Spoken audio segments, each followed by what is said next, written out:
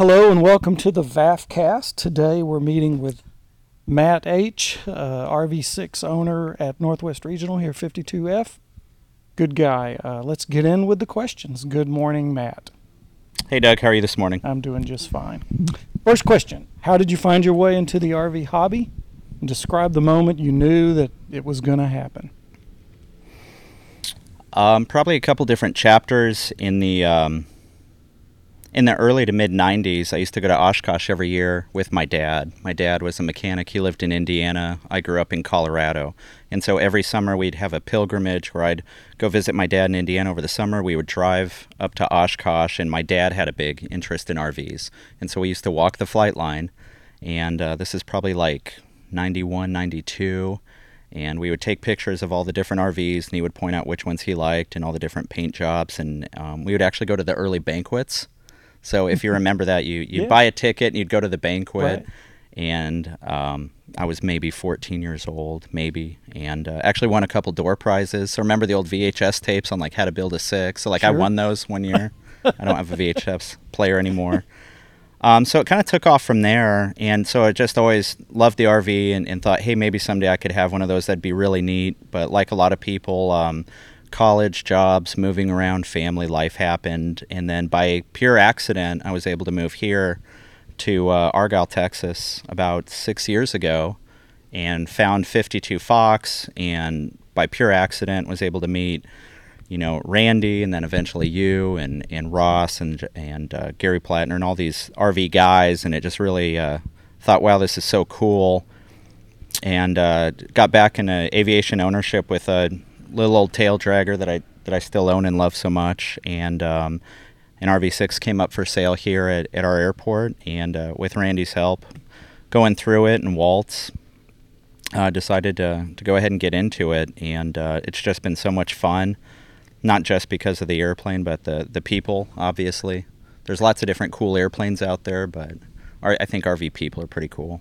I like them too.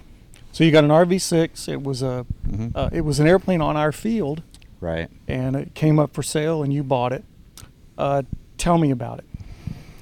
So what's in it? What have you done to it? Yeah, I think it's pretty cool for me. It's an RV6. It has an injected 320, so it's a 160 horse engine. It has a fixed pitched Cato, and when we purchased the airplane, there was already two owners before my wife and I, and it was lightweight, it was clean, it was basic, and it was in our price point. And we thought, hey, this is something that has a good history and again a good useful load.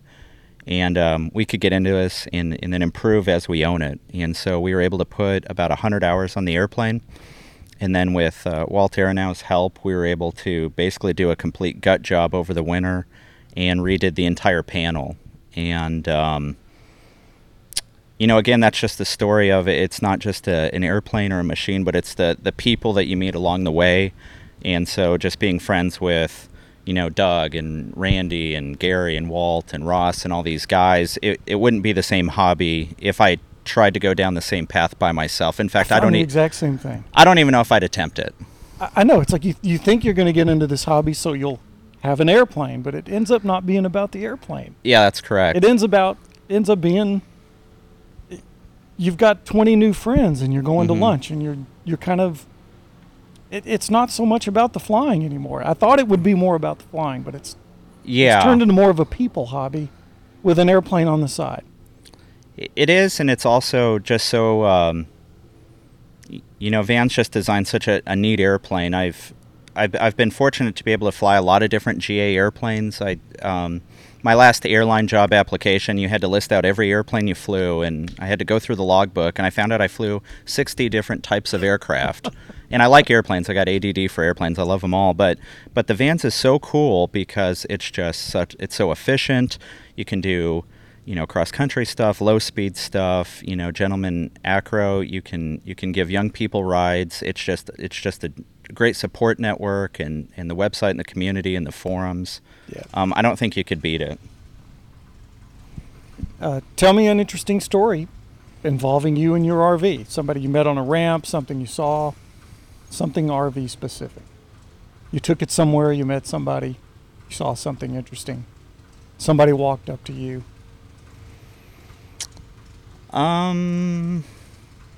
60 airplanes. It's not that there's not interesting stories, boy. I'd have to limit it down. I don't know if I have a specific story, just again the general theme of the community and how we all know each other. So earlier today, Doug and I were both able to fly. It's a beautiful day in North Texas, and I was out practicing some gentleman acro in my Red 6, since we did the instrument panel upgrade with Walt to see how all the computers interact with each other. And went to Bridgeport, which is everybody's kind of favorite fuel stop, ran into Gary Plattner and saw him again, and we all had a great hangar party yesterday that Doug helped promote. And so it's like it's a lifestyle. It's not an individual story. So it's like every time you come to the airport and you're around a plane, you're going to have a good time with other people and a good flying experience. So I know half the time I come out here to fly, I don't fly. Right. But I end up just hanging out with other RV people, and yeah, you look up and 2 hours have gone by, and you're like, well, I got to go back to work. And, yeah. But I mean, I still feel like I got my money's worth. Oh, absolutely. You can have fun, wiping bugs off, or visiting with somebody, or hey, I think I'll change the oil, or someone grabs you and says, hey, let's go do a quick formation flight. Right. Or a kid drives by on a bike, let's go. The community is just yesterday so much before fun. the catfish fry, the new guy that's been showing up, David, and his wife Dawn, they're looking at building an RV tent, and I was talking to Dawn. I went, have you ever been in an RV? She said no. It was about 11:15. I went, come with me.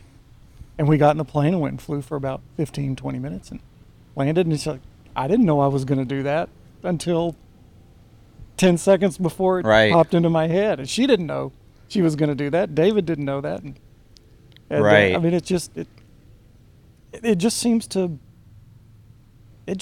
gel a little easier than other hobbies. Yeah, it's something that's definitely neat. One thing that I've enjoyed since, with Walt's help, we redid my instrument panels. We went ahead and sprung for an angle of attack indicator and some of the other computer stuff that I probably honestly don't need, but it's kind of neat.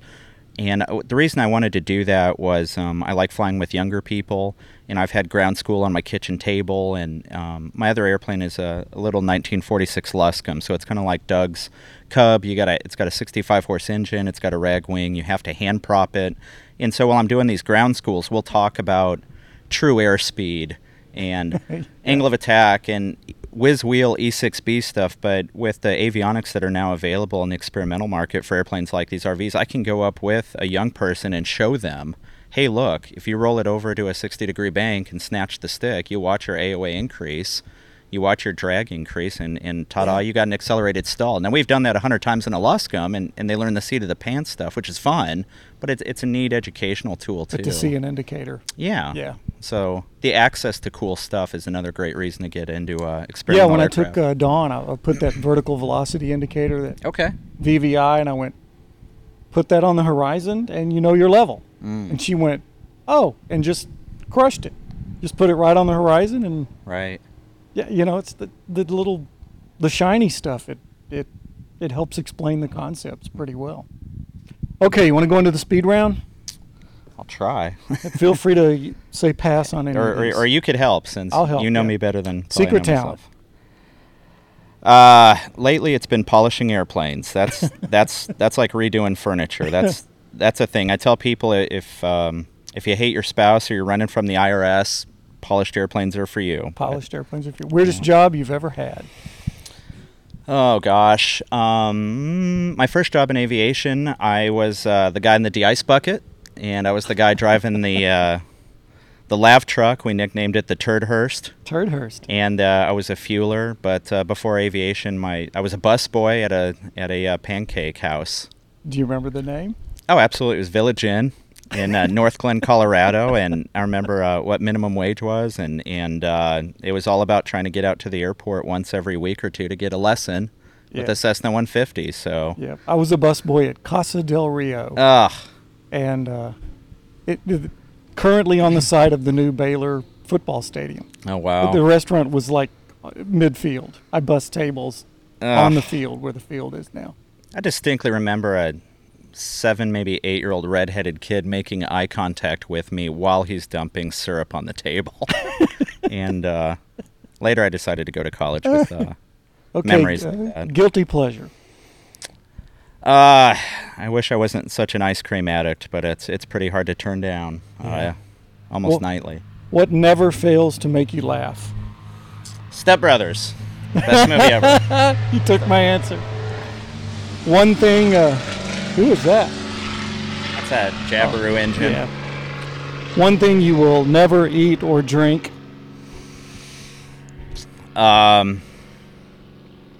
I don't know if I could think of one. My wife is half Korean, and she's from Hawaii, and I grew up on fish sticks and hot dogs, and my parents were from the Midwest. When I met her, I was introduced to all kinds of new food that involved chopsticks and things I can't pronounce, and I'll try just about So now everything. just- Although, something just popped into my brain. I am deathly allergic to nuts. Really? Yes, so yesterday's fish fry, Yeah. that was in peanut oil. I couldn't have anything.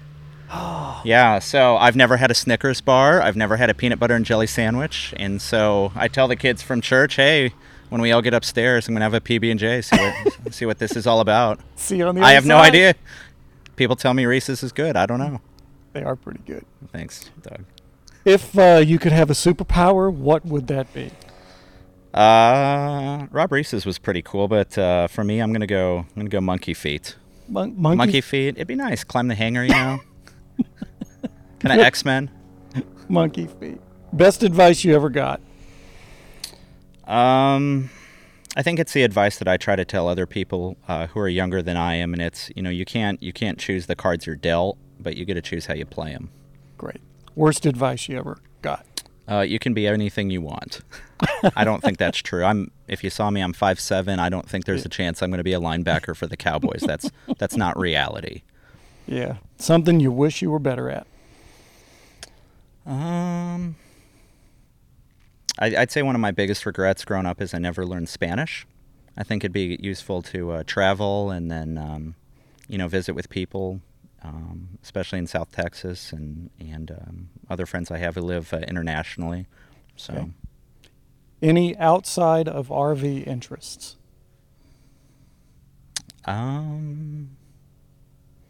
Well, other than RVs, I mean, I do airplanes almost 24/7, so I fly for an airline nearby, as does my wife. Come to the airport pretty much daily that I'm not at my day job. And between flying the Luscombe, polishing, hanging out with you guys, or doing the RV, it's just about every day. But Well, what about the youth stuff? You've youth stuff is cool.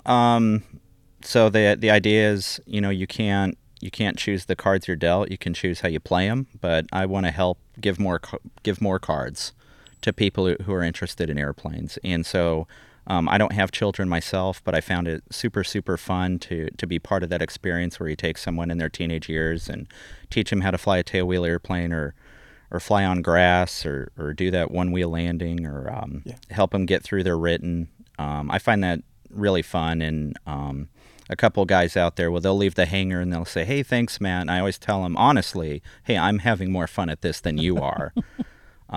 For anyone out there who's thinking about getting an instructor certificate, Doug, when you solo somebody, it's more fun than they have.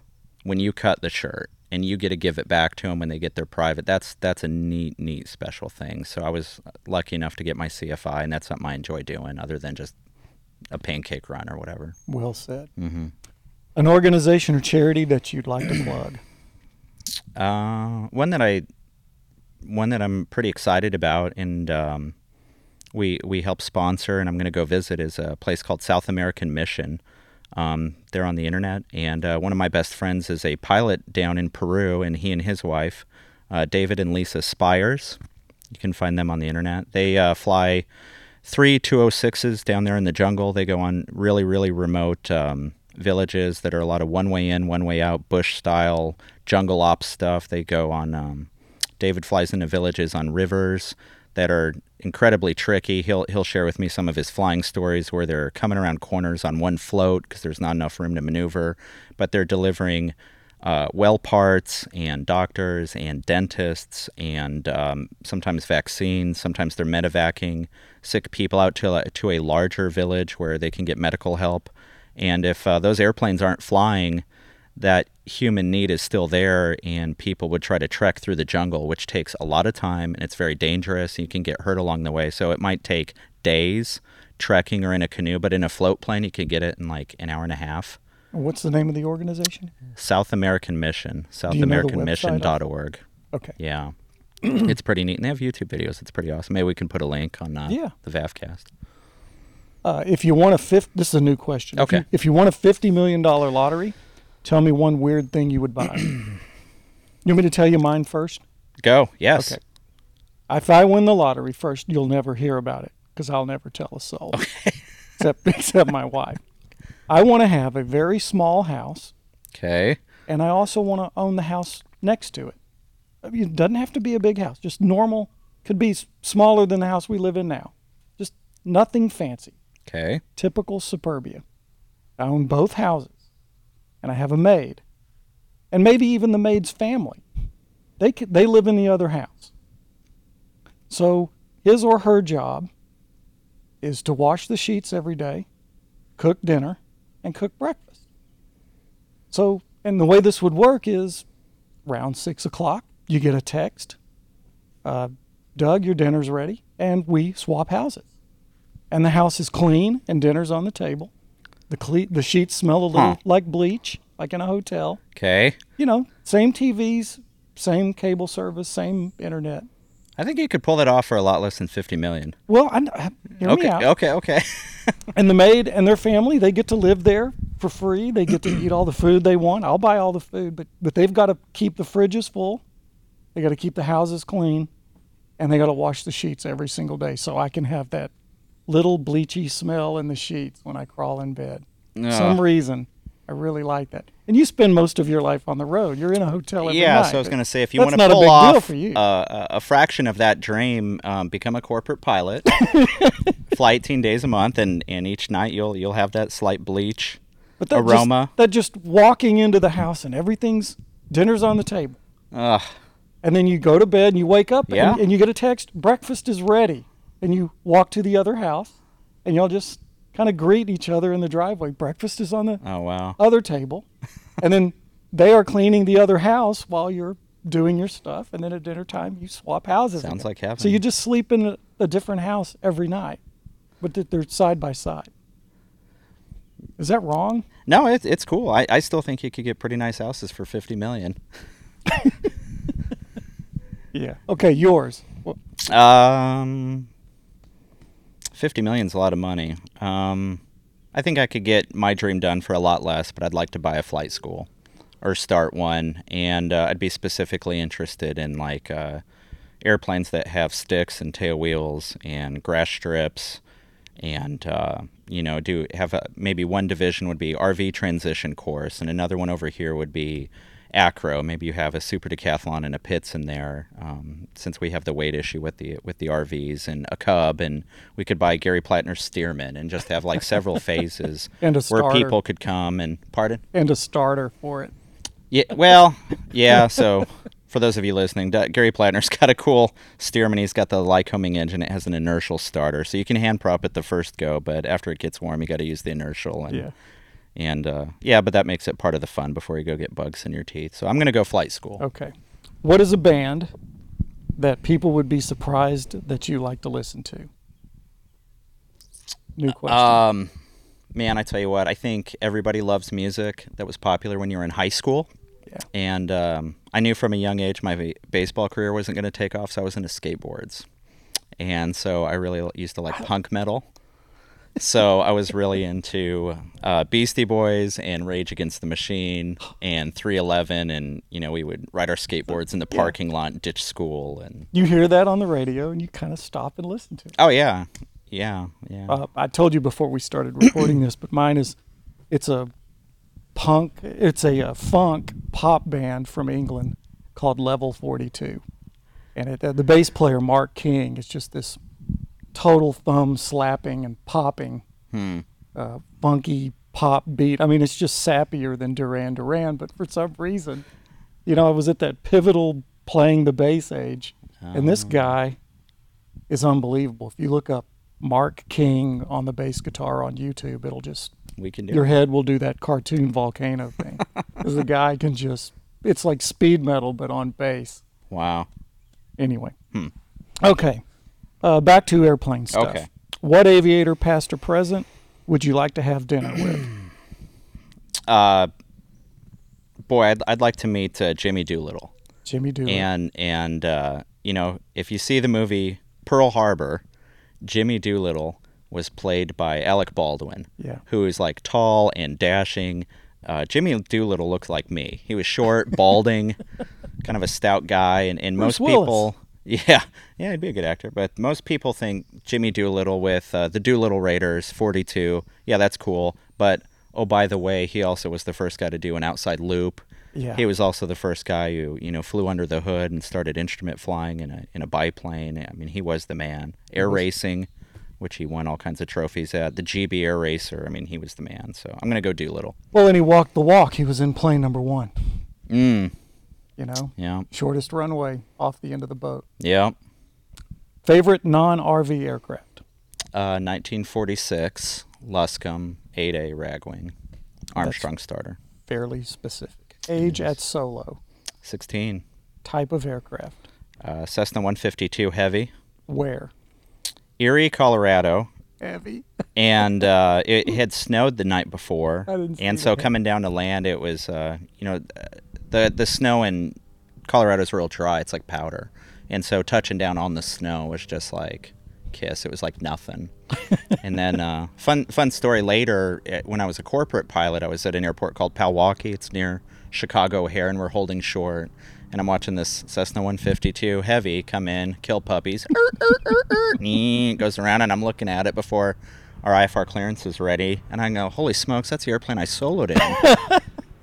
So I'm like, Tower, where's that airplane based? And they said, here. I said, you're kidding. I soloed that plane. They said, oh, you soloed a 150. And I said, no, I soloed that plane in Colorado. That specific aircraft. And so I've asked my wife if we could track it down and buy it. And she said, no, two's enough for now. But someday I'm still going to buy it. Tell me about a time you had a problem in the air, any aircraft, and what you did about it. Oh, gosh. So after flight instructing for a while in Indiana, I moved down to Dallas the first time, and this was a post-9/11 environment, not a lot of good flying jobs out there, so there was an occupation called flying canceled checks. That was like before the internet was invented. And so every night there was lots of piston airplanes flying all over America with bags and bags of what we call work or freight in the back. And so we used to joke we flew the worst airplanes through the worst weather for the worst pay. And so this one particular leg was on a dark and stormy Halloween night, and I had just got my IFR clearance to leave Killeen, Texas, where there's no FBO and there's no tower. So you call on the ground, get a clearance, you take off, enter the clouds, and you try to reach them on the radio, and you continue on about your trip. So anyway, I had done that. I took off, started north toward Dallas, and all of a sudden all the electrical systems started flashing, almost like if someone was to come into your bedroom at night and flick the light switch on and off. That's what the airplane was doing. I thought, well, that's strange. So I decided to turn the master... They call that an attention getter. Yeah, it did. Yeah, it wakes you up. So this was in a cloud, and it was at night, and it was raining. So anyway, I decided to turn the master switch off, turn all the electrical switches off individually, and then turn them back on one at a time until I could see which one was giving me trouble, and then go, maybe it was a nav light circuit or something, who knows. Well, when I turned the master switch off, obviously it got dark, and when I went to go turn the master switch back on, it didn't work. And I thought, well, this sucks. So I reached into my flight kit where I had 2 flashlights, one in case this happens, and another one I used for pre-flights every night. Well, I grabbed the wrong one, and so when I went to go shine it on the instrument panel, it had like 1 candle power. And this airplane had what we call a shotgun panel. It didn't have a standard 6. So by the time I found the artificial horizon, the airplane was in about 110-degree bank and going down. Oh, that's bad. So roll it out. And I thought, okay, the goal is to keep this job, not get violated, build hours to go fly jets. But now the electricity doesn't work. How do I handle the violation part and whatnot? So I was trying to remember our rules we memorize, when you get your instrument rating. And I thought, well, I can't get to Dallas. I have no VORs. I have no radios. That's not going to work. I'm going to have to go back to the airport and explain this on the ground, but I'm still in the clouds. So I decided to turn the airplane around with the 1 candle power flashlight of looking at all these instruments and descend slowly. And it was about I think, maybe 800-foot overcast. So it descended through that, and luckily enough for me, there was some rain. Those rain showers made really, really good visibility under the cloud layer. So when I descended, I found a road, followed the road, made it back to town, and because it was raining, it made the runway wet because I couldn't turn the lights on because no electricity. So every time the beacon came around, you could see the runway. And I go, that's cool. So landed, and the poor air traffic controller I was speaking to before all this happened thought I crashed because they said cleared via, yada, yada, and then I'm in a spiral. I descend below their minimum vectoring altitude. They thought I crashed. So all the fire trucks and everything came to this airport. And I said, no, I'm fine. I just decided to turn around. Sorry I woke you guys up. And then I ended up sleeping in the plane until a 402 showed up with a mechanic and a new battery. And come to find out what had happened, the airplane just got out of maintenance, shocking. And one of our maintenance technicians had left a wrench in the battery compartment, and it was bouncing around, and that's what it called the flashing. And then it finally shorted and melted everything. So we were flying back, and mechanics love to fly, or ours did. They didn't have pilot certificates, and a lot of them were from south of the border. And I was one of the company instructors. I said, hey, man, you want to fly? He's like, oh, sí, I want to fly, El Capitan. I said, okay. And so we're flying, and I let him go into clouds, running. It's legal. I'm on a flight plan. I said, hey, check this out. And turn the master switch off. He's like, I cannot see, El Capitan. I said, I know. Let's remember that when we're working on batteries. Okay, you got me. Point taken. And then master back on. So that was a good little story. Okay, so day job, you're an airline guy. I'm first officer on a 737. And if you have one, how did you get your call sign, or what was it? I've been lucky. I've been flying airplanes for 25 years. Don't really have one yet. I'm sure it's coming with the formation stuff we're doing at this airport and whatnot. I'm bound to mess something up pretty good. So we'll see. What did you give up hobby-wise to do this RV thing? I used to really, really like motorcycles. What street, motocross, enduro? Street. Yeah, I went through quite a few bikes. I'm from Colorado. I used to love riding in the mountains. And then South Texas, that was a lot of fun. But when I go to work, people are like, well, Matt, don't you get enough flying here at work? And I'm like, buddy, we're monitoring. We're not flying anything. And what I tell people is RVs and general aviation as a whole is fun because it's what motorcycling was supposed to be. Yeah. You know, freedom, turn this way, that way, get bugs in your teeth and all of that. But, you know, in an airplane, it's so neat that we get to do that in America. With some of the other traveling I've done to other countries, I hope we never forget to not take it for granted. A lot of countries can't do this. It's harder for them to build an airplane. 100 low-lead costs $1 gazillion. They have so many restrictions. Here, you and I can just take off out of our non-towered airport, turn left if you want. If you want. Follow a river, go look at some deer. Go look at that turkey. If that's what you want to do. And it's really neat. And I hope that we can keep it going. It's important. Well, if you could fly only one more time, knowing it's your last flight, and you could choose any plane, past or present, what would it be? Still going to be the Alaska. I mean, it could be the X-15. Yeah. You know, I met him once. I met Scott Crossfield once. Really? Yeah, I was a line guy. I was putting gas in airplanes, and he came in with his wife, and at the time they had a 210. Unfortunately, in the future, that's the airplane they perished in when they accidentally penetrated a thunderstorm. But anyway, I was a kid line guy, and my foreman grabbed me. He goes, hey, Scott Crossfield's over there. But, you know, he doesn't want to sign autographs or anything. And I happened to notice he had an early model 210, which was very valuable in Colorado because it had a different wing on it. And I said, hey, cool, an early 210. And he's like screaming at me. He goes, yeah, this is the good one. And he had a engine sticker on his cowl. I think it wasn't a Pinyan. It was something else. Anyway, it was a balanced engine. I go, oh, wow, cool, you got the good motor? He goes, yeah, I got the good motor. And his wife chimes in, this sweet older lady, and she goes, he doesn't hear so good. He used to fly rocket planes. I go, yeah, I heard of that. And so anyway, I heard of that. Scott Crossfield got astronaut wings, flew the X-15. Yeah. He was in all these accidents. He was like a stud. But at the end of the day, what's the guy want to do? He wants to talk about his propeller airplane, and that's all of us, right? I know. That's all of us. I know. So, what aviation milestone are you most proud of? So I have a good friend of mine named Jack, and he has a 1957 Belanca Cruise Master. You might have to Google that one because it's a unique airplane. It has 3 tails, a wood wing, It has an 0470, a constant speed prop. It has hydraulically operated landing gear and flaps. It has 3 fuel tanks. Wow. And I met him through our antique chapter, and he really, really was passionate about pilots and paws, which is something I love also.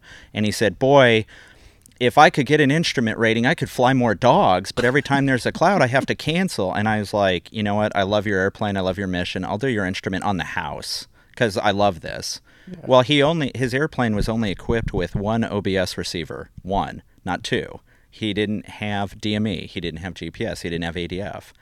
And so we did his entire instrument rating old school, meaning 2 clocks, had to time everything, one for the fuel tank, one for the procedure turn. He had 1 OBS, so he had to constantly go back and forth to like co-locate his position on the Victor airway or where he was in the approach. And it was a struggle because he had so much going on, but he got that instrument rating done successfully here at this airport on his first go. And I thought, wow, just the utmost respect for him. So that was fun to watch. That's the best answer I've ever heard on that question. Okay. So what's next on this is the last question. Oh, okay. What is next on your aviation horizon? So, 2 things really. I'm going to go down to Peru to visit with my friend David. We're going to do some float flying, or he's going to show me how he does float flying and hopefully teach me some stuff on the rivers down there in the jungle. That'll be fun to learn. And then also, I recently discovered gliders. So my wife is from Hawaii, and I was able to experience that out there. I thought it was fun, and we have 2 really neat glider ports here in Texas. And it's a neat combination of peaceful yet technique intensive, and I think gliding is really, really cool. It's very grassroots-ish. Yeah, I'd like to do that. And they tow with tailwheel airplanes. How cool is that? Van does it. Yeah. Gliders are rule. Yeah. Matthew, it has been an absolute pleasure. Cool. Thank you for doing this. Did this suck more than you thought it would? No, it's fun to sit around and visit. This is pretty much what we do every day anyway. It's just we're holding a mic, sit around, visit, and tell some silly story or whatnot. And I'm going to go take some pictures of your instrument panel. Awesome. And I'll put that up on the interwebs, and I'm going to buy your lunch today if you go with us. There is free polish lessons available in my hangar.